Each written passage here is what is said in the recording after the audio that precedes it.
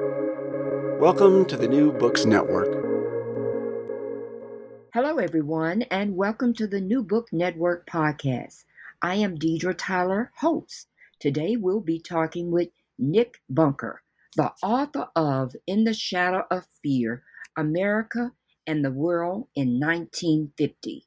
How are you doing today? I'm great, Deirdre, and thank you very much for inviting me on the show. Thank you. I wonder if you could start by telling us a little about yourself and how you got started on this project. Well, as I think you can tell from my accent, I'm British. I'm actually speaking to you from my home in Lincolnshire in England.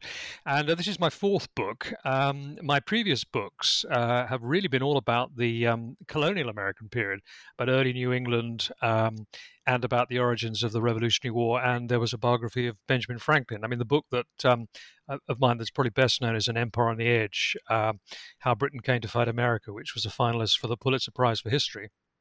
But what happened really was after I'd finished a biography of the young Benjamin Franklin in 2018, I decided I really wanted to move on into the 20th century, and not least because, of course, the world environment in 2018 was starting to look very troubled, given confrontation in the United States and China, and given the activities of Mr. Putin in Russia, and because, of course, we had Brexit in the UK, and I felt I really wanted to write about a more relevant period.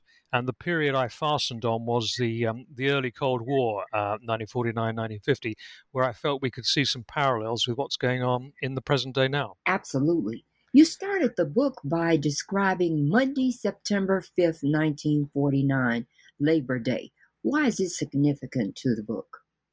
Well, it's two reasons, really. The first of all, it was quite significant for Harry Truman himself.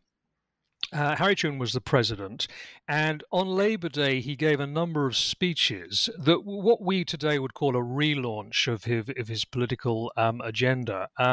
He'd been elected the previous year, re-elected as president in November 1948, but a problem was that soon after that famous victory over the Republican Tom Dewey, the economy slipped into recession.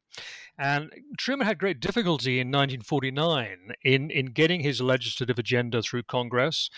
His approval ratings with the public were always very volatile, but they were dipping in the middle of 1949, really because of the recession and because of the trouble he was having in Congress. And Labor Day 1949 would be an opportunity for him to start afresh, give some speeches which would set out his agenda. And it was in the prelude to some important elections that were coming up that fall, mayoral elections across many American cities. And he wanted that also to be this to be an opportunity to help to influence the outcome of those elections, obviously to favor the Democratic Party, to which he belonged. But the other reason it's significant is because of what had happened a few days earlier in Russia. Or rather in Kazakhstan within the Soviet Union. The Soviets had detonated their first atomic bomb, a test of their first atomic device. And that was also in the background. Now, Harry Truman didn't know that yet because the atmospheric tests by the American Air Force, which picked up traces of the bomb, hadn't yet been analyzed. But that was also the kind of scenario we're talking about here in the fall of 1949. Now, he talked about the Arc of Prosperity. Did Truman succeed in rolling back FDR's achievement? What was going on here? Well, what I also did in this opening section concerning Labor Day 1949 was that I wanted to sort of paint a portrait of America at that particular moment. And one of the things that I pointed to was, as I say, was something I call the Arc of Prosperity, and that was the fact that at this particular stage in history, the industrial heartland of America, the area really stretching from Pittsburgh up to Detroit and Chicago and then over towards places like Buffalo, New York, that industrial heartland, which today we call the Rust Belt, was really very prosperous. It was doing extremely well. The recession was certainly an issue, but the recession was coming to an end by September, and you had very robust performance coming out of the steel industry and the motor industry. This was the heyday of General Motors and companies like that. And the Arc of Prosperity is the term I used to that particular part of the country, which was, if you like, the political cockpit of America.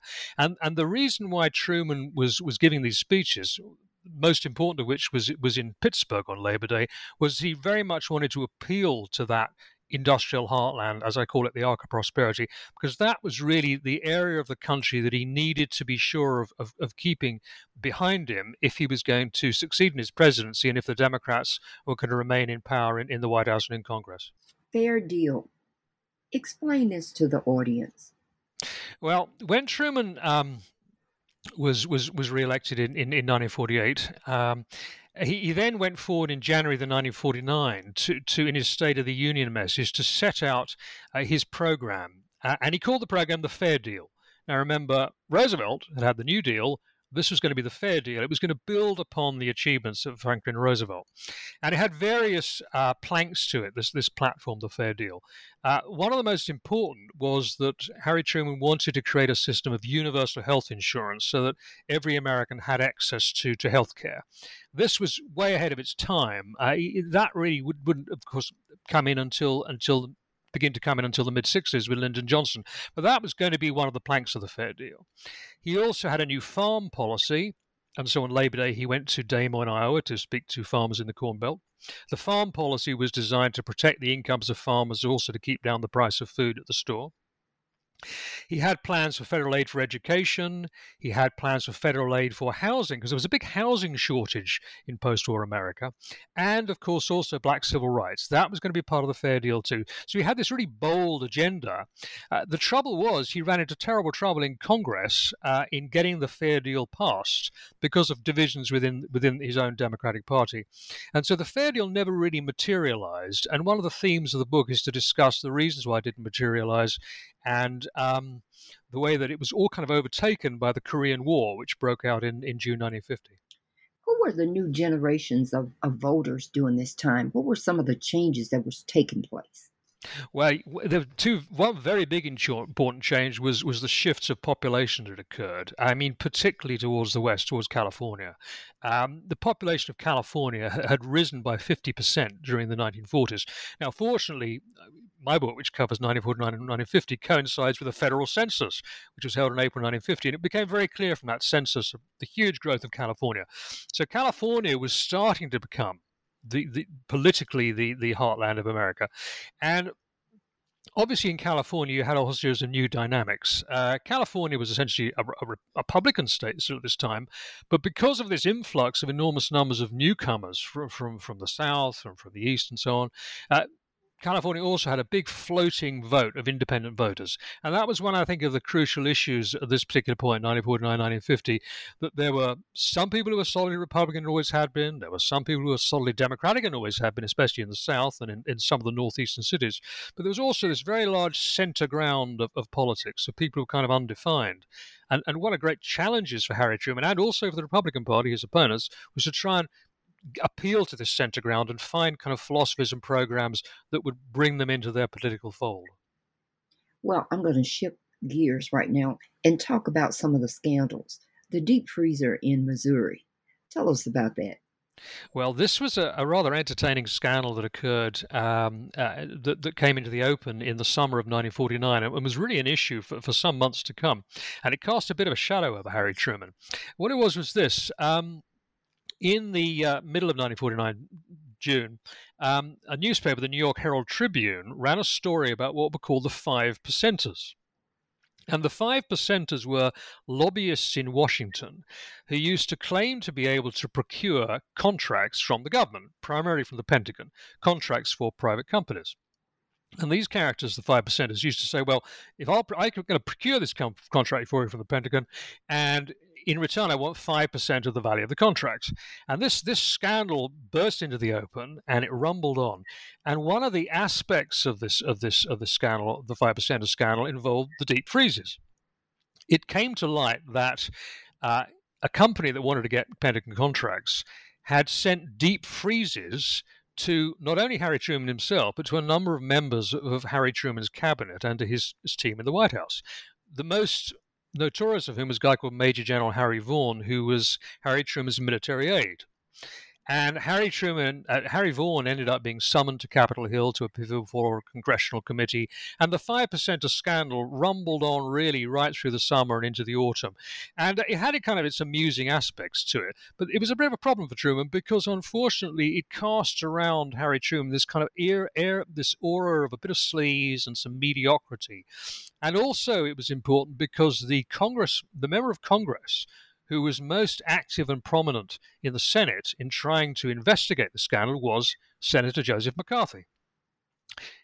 McCarthy focused on the 5% scandal of the deep freezes before, in 1950, he went on to launch his crusade against alleged communists in the State Department. So the 5%er affair was kind of a curtain raiser. It was kind of a prelude to what later would become the McCarthy issues of the early 1950s. Now, you pointed out that the choices that Truman had made and the consequences would last for generations. Tell us about that. Well, remember that in his first term in office, Truman, of course, had been largely instrumental in the creation of the Marshall Plan, by way of huge financial and economic aid for Western Europe, but also in the creation of NATO.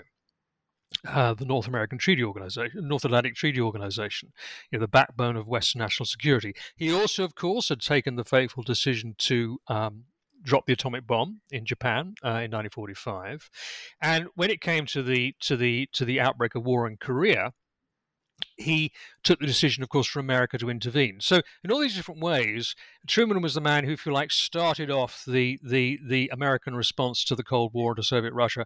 And he, if you like, inaugurated the stance that America would take really up until the 1980s, when the Cold War drew to an end at the time of President Reagan. So this was really a new beginning. And he...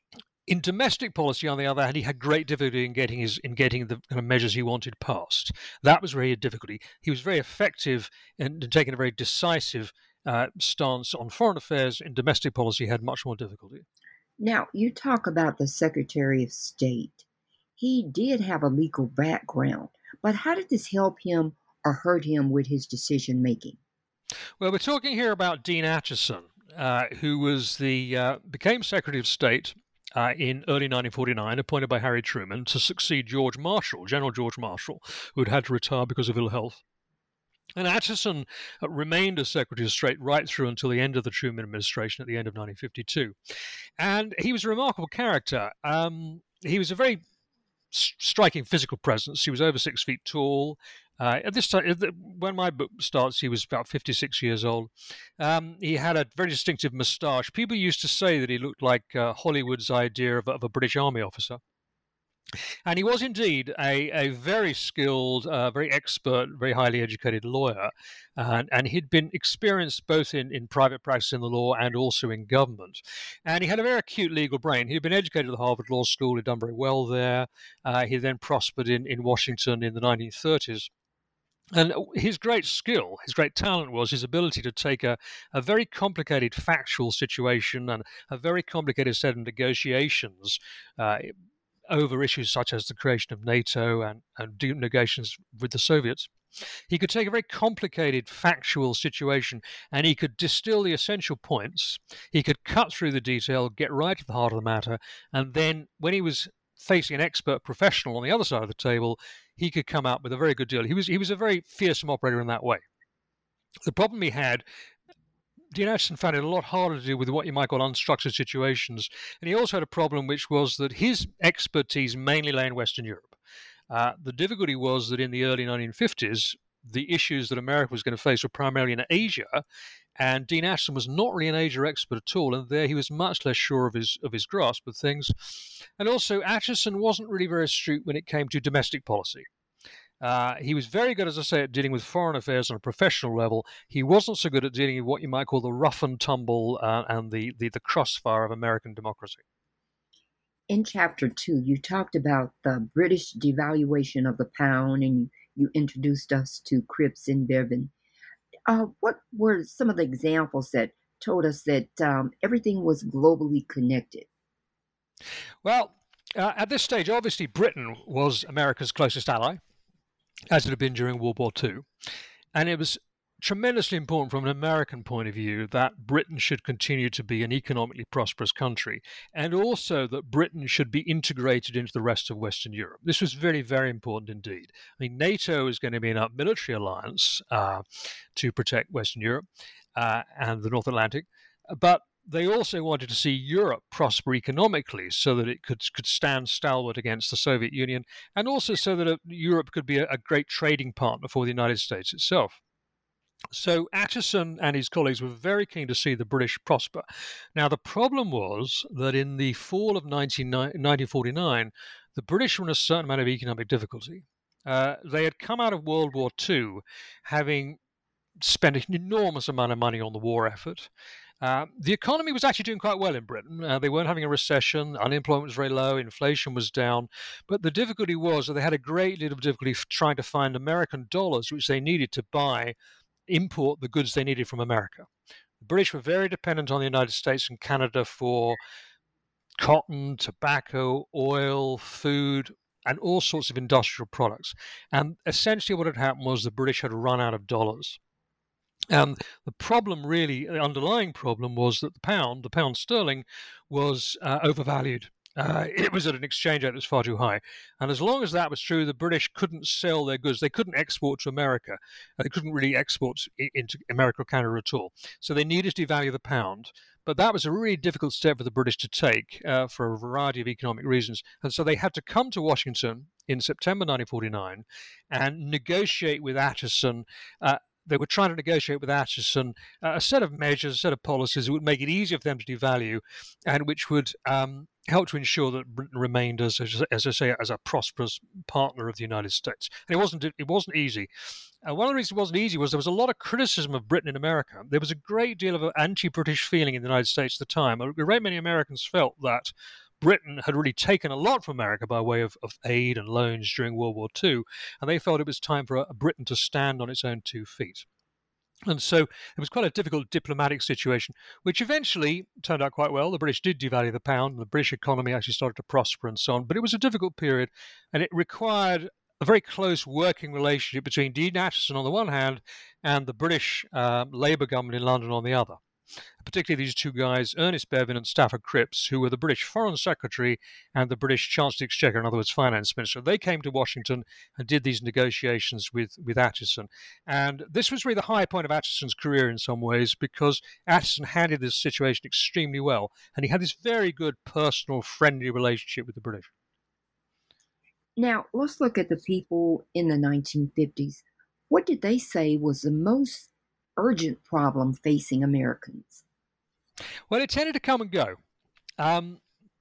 Sometimes people said, when opinion polls were held in 1949, 1950, sometimes people would say that the most important issue facing them was the Cold War, confrontation with the Soviets, the atomic threat, and so on. Sometimes. But more often they talked about other things. They talked about inflation, they talked about housing shortages, they talked about much more bread and butter issues, and they talked about the standard of living.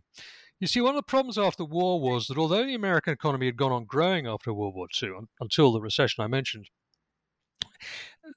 there had been a lot of inflation, and so the standard of living had actually deteriorated, so that Americans were actually earning less in real terms in 1949 and 1950 than they had at the peak of the war effort in 1944. And that issue about the standard of living was one that people kept referring to. Inflation was a worry, just as it is today, of course. They talked about the kind of issues we talk about now, and sometimes the issues of national security and foreign policy actually mattered a bit less to the American public. Now, you talked about Mr. George. How did his past influence him with his support for NATO? Well, you're talking here about a guy called Senator Walter George, who's sort of a forgotten figure now, but he was a very powerful figure indeed in those days. Senator Walter George was a Democratic senator from Georgia. He was the chairman of the Senate Finance Committee, which meant he was very powerful when it came to budget matters. And he created problems for Harry Truman because although he was a fellow Democrat, Walter George really didn't want to see any tax increases. He wanted to keep the federal budget as low as possible. And so he wasn't really in favor of the fair deal measures that Harry Truman had proposed, most of which would involve him spending more money. So Walter George was kind of a skeptic about Truman, and he was in Congress one of those people who raised objections to various of Truman's policies. And there was one particular issue in the fall of 1949 which caused trouble, and that was the issue of military aid for Western Europe. Now, NATO had been created to protect the Western Alliance and to stand up against the Soviet Union, but NATO was just a treaty. What they needed, as well as ink on paper, was they actually needed to have arms, weapons to arm the Allies, Britain, France, Italy, the Netherlands, and so on. And so Dean Acheson proposed that America should give $1 billion worth of military aid to the other NATO allies. Now, that was a big sum of money. And there were many people in Congress, many people in the country who were really quite skeptical about whether this should be done, whether it was really necessary, whether the money would have been better spent at home, particularly in the South. Congressmen from the South were very concerned about, of course, the relative poverty of the South versus other parts of the United States. And so they weren't necessarily happy about this $1 billion of military aid. And so that caused a great row in Congress in the fall of 1949. Now, eventually, Truman and Acheson won that row, but at a price of really having used up, if you like, a lot of their political capital. And from that moment forth, really, you can see a problem where Harry Truman was really kind of losing control of Congress. September 23rd. What did Truman tell the American public about the atomic devices and the Soviets? He told them that the Soviet Union had exploded an atomic bomb. There had been a bomb test. And this didn't come as a total surprise. People knew that the Soviets were probably working on an atomic bomb because they'd said so. But it had generally been expected that it would probably take until about 1952 or 53 for the Soviets actually to get a bomb that they could test. They'd done that. They'd moved quite a lot more rapidly than people expected. One of the reasons being, although it wasn't widely known at the time, was that the Soviets had the benefit of their atomic spies in the United States who had managed to steal some of the secrets of the Manhattan Project that created the American atomic bomb in 1945. Chapter 3. The Autumn of Discontent, Strikes and How Truman Dealt with Them. What were some of the strikes and how did he deal with them? This is very important aspect of the period, and it tends to be forgotten, is just how strong the labor unions were. Labor unions only represented about 25% of American workers, but they were really at the heyday of strength and success. And in 1949, they were striking not so much for pay, but because they wanted pensions, they wanted health insurance. They wanted better pensions from their companies, and they wanted better benefits, because this was the big thing missing, really, for them, healthcare. Now, trouble was Harry Truman couldn't get through Congress his plan for universal health insurance. So the unions basically were saying, okay, if we can't get it from a government scheme, we want to get healthcare benefits from our companies. And so there were two big strikes. There was a big strike in the steel industry that lasted for about 4 or 5 weeks, big strike. And there was a big strike in the coal industry, which actually on and off, because it started and then it stopped, then it started again, lasted for about a year. And those were really big challenges to Harry Truman, because, of course, because the Democratic Party was actually the ally of the labor unions at this time, he was always concerned that he might be blamed for the kind of disruption that it was caused. And the coal strike actually was a very big performance at the time, which lasted well into 1950. And unfortunately, it tended to undermine Truman's authority. And when it came to facing up to Joe McCarthy and to other challenges he faced in 1950, the coal strike, unfortunately, had kind of undermined his position. Now, in the 1950s, there were about 5 million Americans that planned on purchasing so many items. Tell us about these items that they were planning on purchasing. Well, a very interesting aspect of this is this kind of surge of consumer demand for new products when the recession ended in 1949. Recession came to an end around about September. And then in the winter and spring of 1950, you saw the surge of demand for automobiles, televisions, washing machines, refrigerators.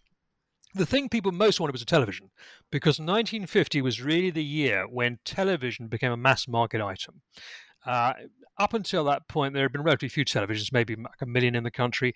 By the end of 1950, there were about 5 million. And not only were people buying the sets, but of course transmitters were being created.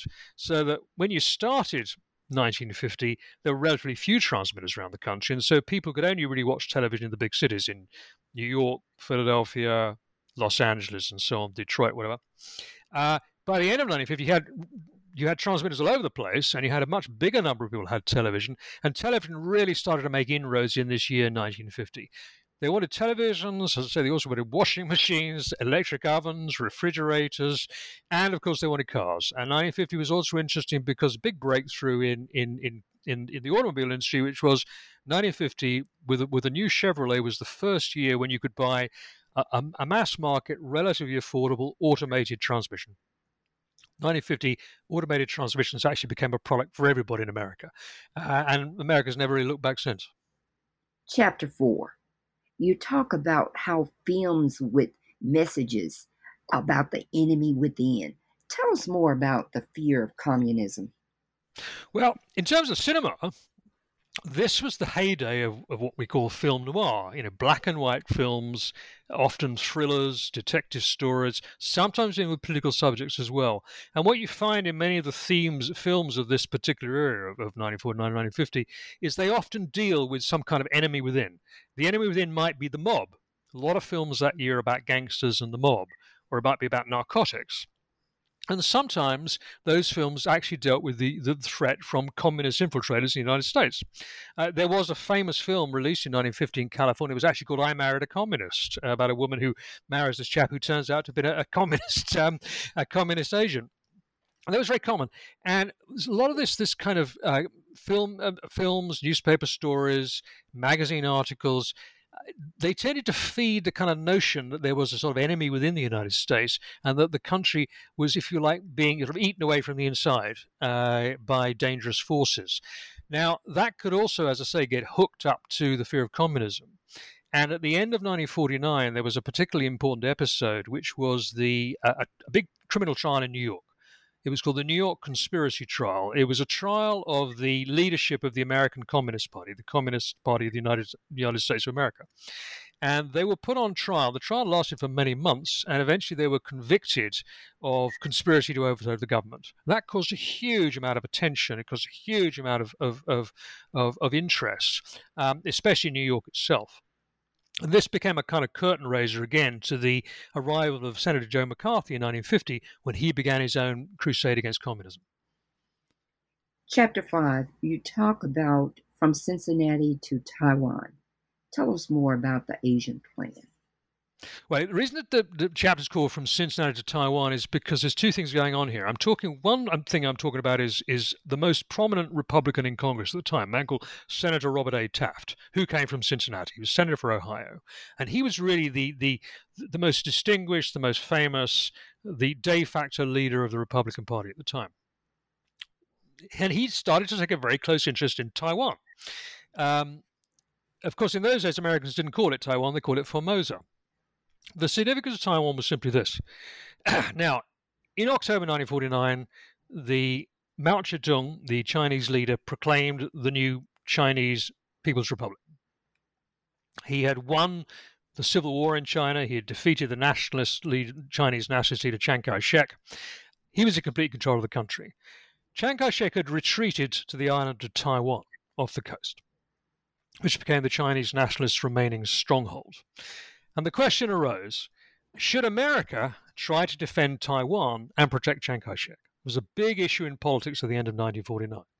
And put it this way, very simply, the Truman administration did not believe it should intervene to save Taiwan because it felt that the fall of Taiwan was simply a matter of time. They didn't really want to become any more closely associated with the regime of Chiang Kai-shek. And they didn't feel that they wanted to be seen as being the protector of what some people might argue was kind of a corrupt regime. So the official view of the administration was that they should not intervene or send military reinforcements to help or give any more economic aid to Chiang Kai-shek on Taiwan. Now, within the Republican Party, of course, a very different view prevailed, and Senator Taft and his colleagues in the Republican Party became very staunch advocates that America should indeed stand totally solidly behind Chiang Kai-shek and Taiwan against any potential invasion by the People's Republic of China.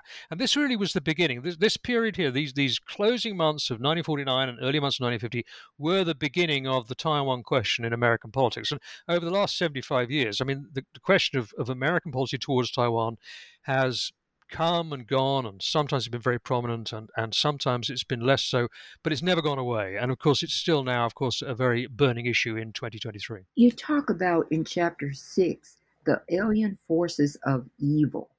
What was J. Robert Oppenheimer's conclusion? Are we talking here about the hydrogen bomb? Yes. Now, situation was this. When the Soviets tested their atomic device in August 1949, how was America going to respond? Now, there was a possibility, which was to develop a new device, a much stronger weapon called the super bomb. The super bomb is what we now today call the hydrogen bomb. To begin with, in 1949, it was called the super bomb. And the super bomb was going to go beyond the atomic bomb, because the super bomb was going to be much bigger, was going to use what they call thermonuclear fusion. And thermonuclear fusion was a concept that had been around theoretically since the 1920s. And during World War II, the scientists in America who built the atom bomb had begun to conceive of the notion that it might be used to build, as I say, a super bomb of much greater destructive power. Now, this had been around as a theoretical notion, but once the Soviets had detonated an atom bomb, it became much more important from the point of view of many powerful people in the United States to develop the super bomb and to build a hydrogen bomb that would keep America very firmly in the nuclear lead. And that was the great controversy. There was great controversy about this between November 1949 and January 1950, when Harry Truman decided to go ahead with the building of the hydrogen bomb. Now, J. Robert Oppenheimer's position here was a very important one. Oppenheimer and his colleagues, the physicists who had built the atomic bomb during World War II, were mostly convinced that the hydrogen bomb should not be developed. There were two reasons. First of all, because Oppenheimer was worried about the sheer destructive power of the hydrogen bomb. He wanted no decision to be made to build it before there had been a serious attempt to try and reach a nuclear agreement for nuclear disarmament with the Soviets. And also because he was worried that it was going to be a very demanding project. The physics wasn't totally clear. It wasn't entirely clear it was actually feasible. And he didn't want to see the resources of the nation's scientists and the nation's atomic reactors being devoted to this project that he had doubts about and might not go ahead. So Oppenheimer tried to stop the development of the hydrogen bomb, but it was no good. Because there were too many powerful lobbies, too many powerful people, and too many people within the administration and within the press, on both sides in Congress, who really felt that America had to go ahead and try to develop the hydrogen bomb, for the obvious reason, which is that they were very worried that Stalin, the Soviets, would get there first. Now, in Chapter 7, you talk about many of the things that were going on during this time. Tell us about the story of being stranded in Missouri. I think you're talking here about the battleship Missouri. Yes. Now, this was an episode that was really quite embarrassing, actually. I mean, it had its funny side, but it was a little bit embarrassing. This was early in 1950. Now, the only battleship the United States Navy had in service and afloat was the USS Missouri, which was a very large battleship, very powerful battleship, which had served in World War II. And it was stationed on the east coast of the United States in Chesapeake Bay. And it went off on a routine practice voyage early in that year. And unfortunately, the captain, who wasn't very experienced with battleships, he seems to have really been an aircraft carrier man. He and his colleagues misread some of the buoys that were to mark the navigable channels in the sea, and they ran aground. They ran aground in a pretty spectacular fashion, and this huge battleship traveled about half a mile across the mud and got completely stuck fast. Now, this was very embarrassing. It was particularly embarrassing because it was called the USS Missouri. And, of course, Missouri was Harry Truman's home state. And so comedians and people who wanted to make fun of the president compared it to kind of his fair deal policy program, which was kind of stranded on the shoulders of Congress. And Truman wasn't really very happy about this, and he kind of kept his distance from this whole affair. And the Navy, fortunately, by dint of a great deal of very hard work and by bringing in tugboats, and divers, and explosive charges and so on, they were actually eventually able to free the U.S. Missouri from the mud. But for several weeks, it was a great topic of conversation in the United States. It was, as I say, it had its funny side. Fortunately, the Navy kept its good humor throughout. They could see that their reputation was at stake. They kept their good humor, and they worked very methodically, and then they got it off the mud, and they put the naval band, the U.S. Navy's most distinguished band of musicians, were stuck on the deck of the Missouri, and as they pulled it off the shoal, they played Anchors Aweigh. So it ended happily, but in the meantime, it had been another embarrassment to Harry Truman, and it had been, as I say, picked up by many commentators to try and use as a way of really getting at the president. Well, the famous trial of Algiers Hiss, he was found guilty. Tell us the story behind that.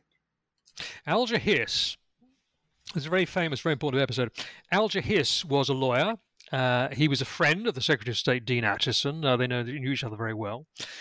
He'd had a very distinguished career he's been a very good law student. He'd been at Harvard Law School. He had clerked for a justice of the Supreme Court. And then he had worked in Washington at the State Department during the 1930s. And then he had gone on to work as a diplomat during World War II. And he'd actually been at the famous Yalta Conference of 1945 when Franklin Roosevelt and Churchill met with Stalin. Now, the trouble was that in 1948, a gentleman called Whittaker Chambers, who was a former communist, but then had left the Communist Party and become a journalist for Time magazine, Whittaker Chambers accused Alger Hiss, or named Alger Hiss, as someone who had passed to the communists in America, to the Communist Party in America, confidential State Department documents. In other words, he was alleging that, in effect, Alger Hiss was an agent for Soviet communism. Now, Alger Hiss had denied this, and he had denied it on oath to a congressional committee, to a grand jury. And he was also later investigated by a congressional committee. Now, because he lied on oath, or allegedly had lied on oath, he was put on trial for perjury in 1948 to 9. And there were two trials, actually. The first trial ended inconclusively because the jury couldn't reach a verdict. The second trial ended early in 1950, and on January the 25th, having been convicted of perjury, January 25th, Alger Hiss was sentenced to 5 years in prison. And at that point, this became a huge cause célèbre in the United States. The case had been going on for a long time, so the details weren't new, but the conviction and the sentencing became a huge cause célèbre. And this was really the moment at which Senator Joseph McCarthy emerged and really went all out for his own attack on alleged communists in the State Department. Now, a lot of people have forgotten about President Truman's commitment to civil rights. Can you tell us, what did you find? It's just a very complicated area, this one, and it's problematic. Now, there's no question that from 1946-47 onwards, Harry Truman had become extremely concerned about what he saw as being the disastrous situation in terms of black civil rights. He felt that little progress had been made. He was particularly appalled by a case in 1946 of an army sergeant, a black army sergeant called Isaac Woodard, who had been subject to a brutal beating by police in, I think it was North Carolina. He was very concerned about this, and so he had appointed a commission on civil rights, which had reported in 1947, and which had recommended a whole series of reforms to try and end segregation and try and end discrimination against people of color. And this would have formed part of the backbone of Harry Truman's program after the 1948 election. The difficulty was that he ran into terrible trouble. Harry Truman ran into terrible trouble in getting this through Congress, getting anything like this through Congress, because the Democratic Party was so divided on the issue. So much of the Democratic Party's bedrock of strength was from Southern congressmen who were still determined to protect the old order of things, who were committed to defending segregation, and they were most unhappy about any kind of civil rights legislation. So he ran into a series of problems. And in 1950, this was particularly clear. 1950, various congressmen, particularly Adam Clayton Powell, black congressman from Harlem, tried to introduce legislation to end any form of discrimination in hiring practices by employers. Completely failed because of the use of the filibuster by Southerners in the Senate and because of delaying tactics in the House of Representatives. And this meant that effectively Harry Truman's civil rights program basically was stuck. Now, he had done one very important thing, which was to issue an executive order desegregating the armed forces. That had been in 1948. But even there were problems because although he'd issued the executive order desegregating the armed services themselves dragged their feet. The Air Force was very prompt, but the Army and the Navy were not prompt. And so, in fact, it took some number of years until the Korean War began before this could finally be implemented. So Harry Truman had a very frustrating time with his civil rights program. My own view, however, that he might have been a bit more creative in the way he handled it. That if he couldn't get legislation through Congress, what he should have done was be prepared to use the Justice Department and other means at his disposal to try and act as an executive, to try and end the worst abuses that were suffered by people of color. In Chapter 8, you talk about another spy, and this spy basically was in New Mexico. Tell us more about what happened. No, this was Klaus Fuchs, I think you mean, the atomic spy based in Britain. Yes. Yeah. Well, Klaus Fuchs was a German. He had been a socialist and also a communist in Germany in the 1930s. And he had left Germany as an exile, and he had gone to work in England, where he was a very prominent theoretical physicist. And he had been sent over by the British to America during World War II to work on the Manhattan Project that developed the atomic bomb. So he'd actually been at Los Alamos, which is where J. Robert Oppenheimer and his colleagues had their principal base of operations. Now, unfortunately, Klaus Fuchs was also a communist spy. He had been recruited by the Russians some years previously, and he was actively passing material about the atomic bomb to the Soviet Union. Now, what happened was this. The United States Army's intelligence department had broken Soviet diplomatic codes. They had what was known as the Venona Project. And the Venona Project, developed during World War II, was able to decipher all the radio traffic going backwards and forwards between the Soviet Union in Moscow and the Soviet embassies abroad. And in the course of decrypting these messages, whose codes had been broken, they picked up indications that there were indeed these active Soviet spies in the United States. And they were able to work on this material, work on these decrypts, and that information led them to the notion that there was one of the British scientists in the United States was a Soviet spy. So they passed the material to the FBI. The FBI contacted the British. The British investigated, and they did find, yes, they found that Klaus Fuchs was an agent working for the Soviets. They interrogated him, and he confessed, and he was put on trial in London. He appeared in court in London in February 1950. This was only a matter of less than 10 days after the conviction of Alger Hiss. Now, when it became known in the United States that a German physicist working for the British, privy to the secrets of the Manhattan Project, had also been a Soviet spy, as you can imagine, this caused an enormous uproar in Congress, in the press. It was very worrisome indeed. Put the two together, the Fuchs case and the Hiss case, and you had the makings of a sensation. And that was the moment when Joe McCarthy stepped in Congress and became the most famous anti-communist of the 20th century. Can you tell us about his Wheeling speech and the Loyalty Review Board? Well, Joe McCarthy was actually a bit of a late comer to the issue of communism in the United States. Anti-communists have been around for a very long time. And after World War II, there have been a number of there have been a series of after World War II, there have been a series of anti-communist purges, if you like, in one area after another. I mean, for example, there had been the famous campaign in Hollywood to try and remove communist sympathizers from the motion picture industry. There had also been the labor unions themselves had taken steps to remove communists from among their members. There had been the conspiracy trial in New York, which I mentioned earlier. All this had happened. Joe McCarthy hadn't really played very much part in all of this. He suddenly leapt into the picture in February 1950. Now, he was very close to a newspaper, the Chicago Tribune. The most powerful newspapers in the United States at that time were the Chicago Tribune and the New York Daily News. They had the biggest circulations, and they were owned by a family called the McCormick family. And in effect, Joseph McCarthy formed a kind of alliance with the McCormick family and the Chicago Tribune and the New York Daily News. And McCarthy was helped by the journalists from the Chicago Tribune and the Daily News to write a speech which he delivered in Wheeling, West Virginia in February 1950, the week after the arrest of Klaus Fuchs. And that Wheeling speech caused something of a sensation. In that speech, he said that he had a list of the names of more than 200 Communist Party members who were actually working in the State Department in Washington, and he challenged Dean Acheson, the Secretary of State, to reveal the names. And that was really the start of the great McCarthy sensation. It started the really McCarthy era.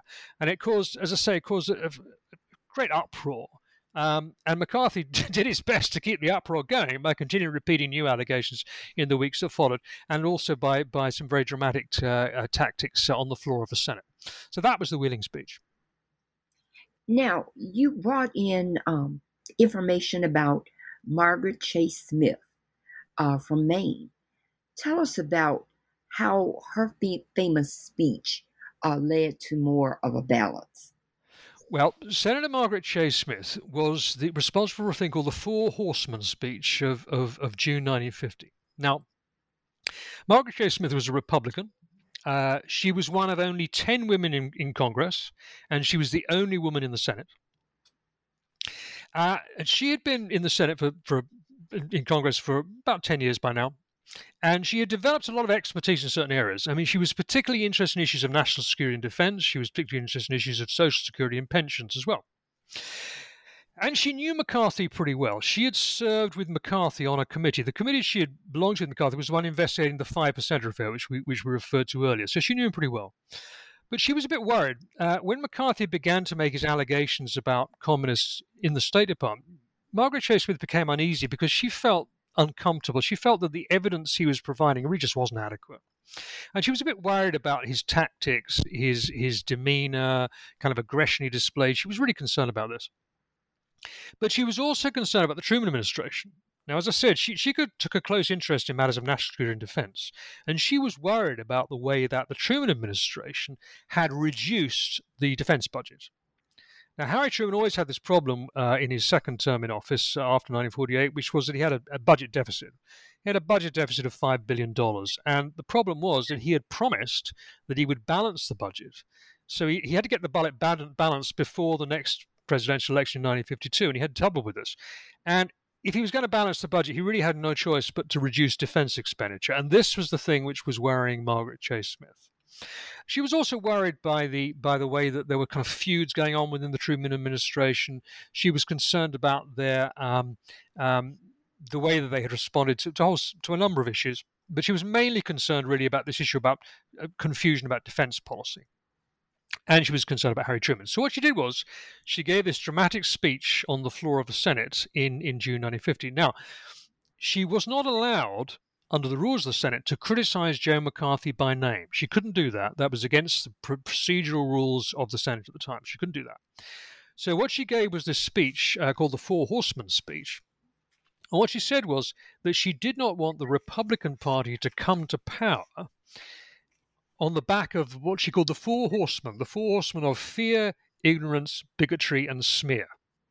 Now, she didn't name Joe McCarthy, but everybody knew what she meant. She was accusing Joe McCarthy in his anti-communist crusade in the Senate of whipping up fear, ignorance, bigotry, and smear.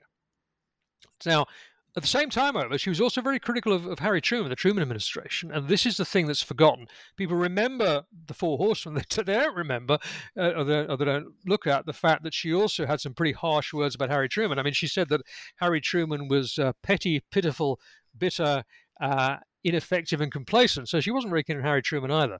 But her speech caused a great deal of interest at the time, and it's always been remembered, and quite rightly so, is that she was the first person who really had the courage to stand up and oppose Joe McCarthy on the floor of the Senate. What's not so much remembered is the fact that she also criticized the Truman administration too. She was really one of life's centrists. She was very much a centrist. She was very much a consensus politician. She wanted to restore harmony within the nation. And that was really what she was trying to do with the Four Horsemen speech. And also, of course, she wanted to have a role for women. She used to describe herself as being America's senator for women because she was the only one there. And she was campaigning on women's issues too. And so I think she's a character who really needs to be remembered rather more than she is.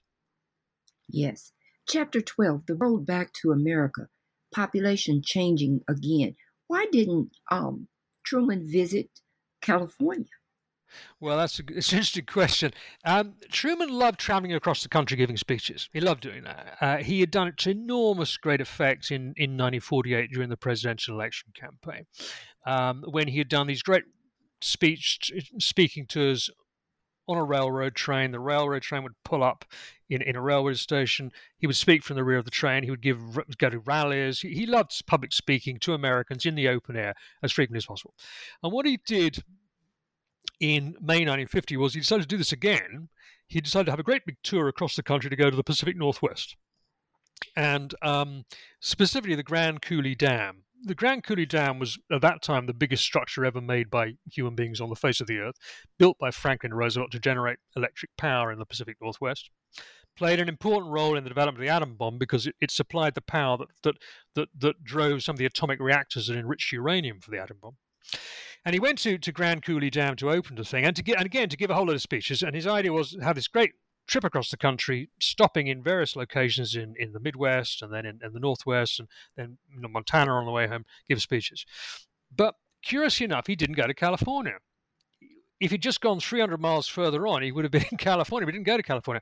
He kept away from California. And I see this as quite a revealing flaw in Harry Truman, that he did not recognize the fact that the country was changing, that California was really becoming kind of the political, the most important political battleground in the United States, as it would be in the 1950s and the 1960s. And he didn't see that. And that may have cost him dearly, because you see, when the midterm elections came along in 1950, what happened? Well, Richard Nixon was elected senator from California. And my view is that Truman has paid more attention to California and taken more of an interest in California politics. And if he had campaigned himself in California, then who knows, he might have been able to prevent Richard Nixon from taking the first step on the road to the White House. Now, after the reader finishes your book, what message would you like the reader to leave with? Well, that's a good question.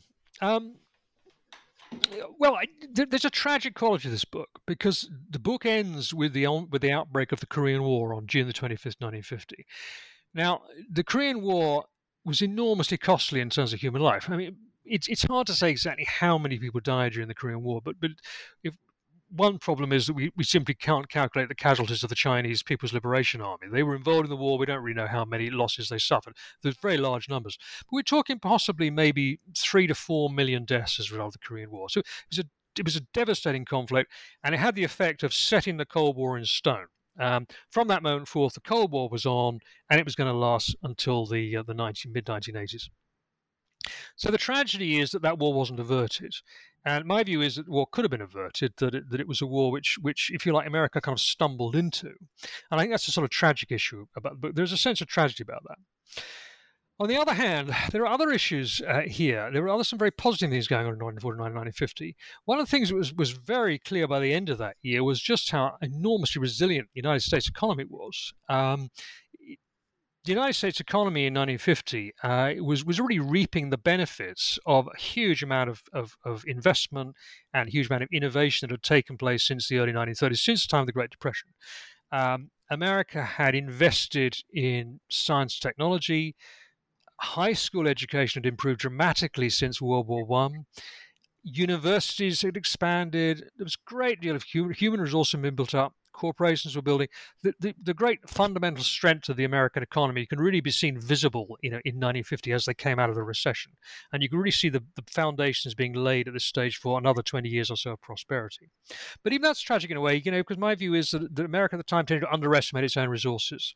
They didn't realize just how strong they were and just what resources they have. And there were a whole series of issues in the country, issues of inequalities, social divisions, the whole issue of civil rights, which America could have solved at that time. It had the resources to do it, but they didn't. And I think that's a sort of a sad, rather sad. But also, I think one thing I'd like people to carry away from this book is a sense, as you referred to earlier, of just how interconnected events were at home and abroad. What I do in the book is the bulk of the narrative of the book concerns events in America, political, social, economic events in America. But after each chapter, I have a section which also deals with what was occurring in Europe or in Asia, India at the time. I think it's very important to get that sense of people reacting in each country and in each location, what was going on in other locations, to see this kind of interaction which is occurring across borders. Because this was also a year which was very interesting for something else, which is the origins of the European Union. 1950 was the year which saw something called the Schuman Plan, which was the distant ancestor of what became the Common Market and the European Union in the 1950s and 60s and 70s, and which, of course, is still with us today. And that actually was created in precisely this period. In the middle of the Schuman Plan came about in May 1950. Well, I've taken up enough of your time. Can you tell us the next project you'll be working on? Well, that's a good question. I'm a bit superstitious about talking about future projects because I don't like talking things unless I'm pretty certain that they're kind of on the way, if you like, and that I know they're feasible. But I can tell you, I, this book, as I was saying, deals with the period from September 1949 to June 1950, and I try to sort of cover that that period in vivid detail and to give a very clear narrative as to what was occurring and to sort of capture all the bigger, wider themes of the period. What I'm planning to do is doing something similar, only it'll start a little bit later. It'll be from 1954 to 1955. Which again was another very tumultuous period. This is when President Eisenhower was in the White House, and President Eisenhower had a very different style. His style of government, the way he operated, was very, very different to Harry Truman's. And he had different ideas too. He was to some extent carrying on Truman's legacy, but he also had a different style of his own, and he came up with different results. But also that was a period, 1954 and 55, which was very important in the rest of the world. This was the year, for example, when Sir Winston Churchill in the United Kingdom reached the end of his great long political career. He had been in government on and off for more than 50 years. 1955, he finally reached the end of his career, and that's kind of a significant turning point moment. And 1954 was also the year that saw the French defeat of the French in Vietnam, Battle of Dien Bien Phu. It was also a critical year in the development of the Arab-Israeli conflict. It was a critical year in issues between the United States and China. So one of my plans is to do something very similar to In the Shadow of Fear, but it'll cover this later period, 1954 and 1955. Well, we'll be looking forward to that new book. Thank you so much for being on. Thank you very much, Gingery. Thank you. And again, we've been talking with Nick Bunker, the author of In the Shadow of Fear, America and the World in 1950. Thank you. Thank you, Gingery.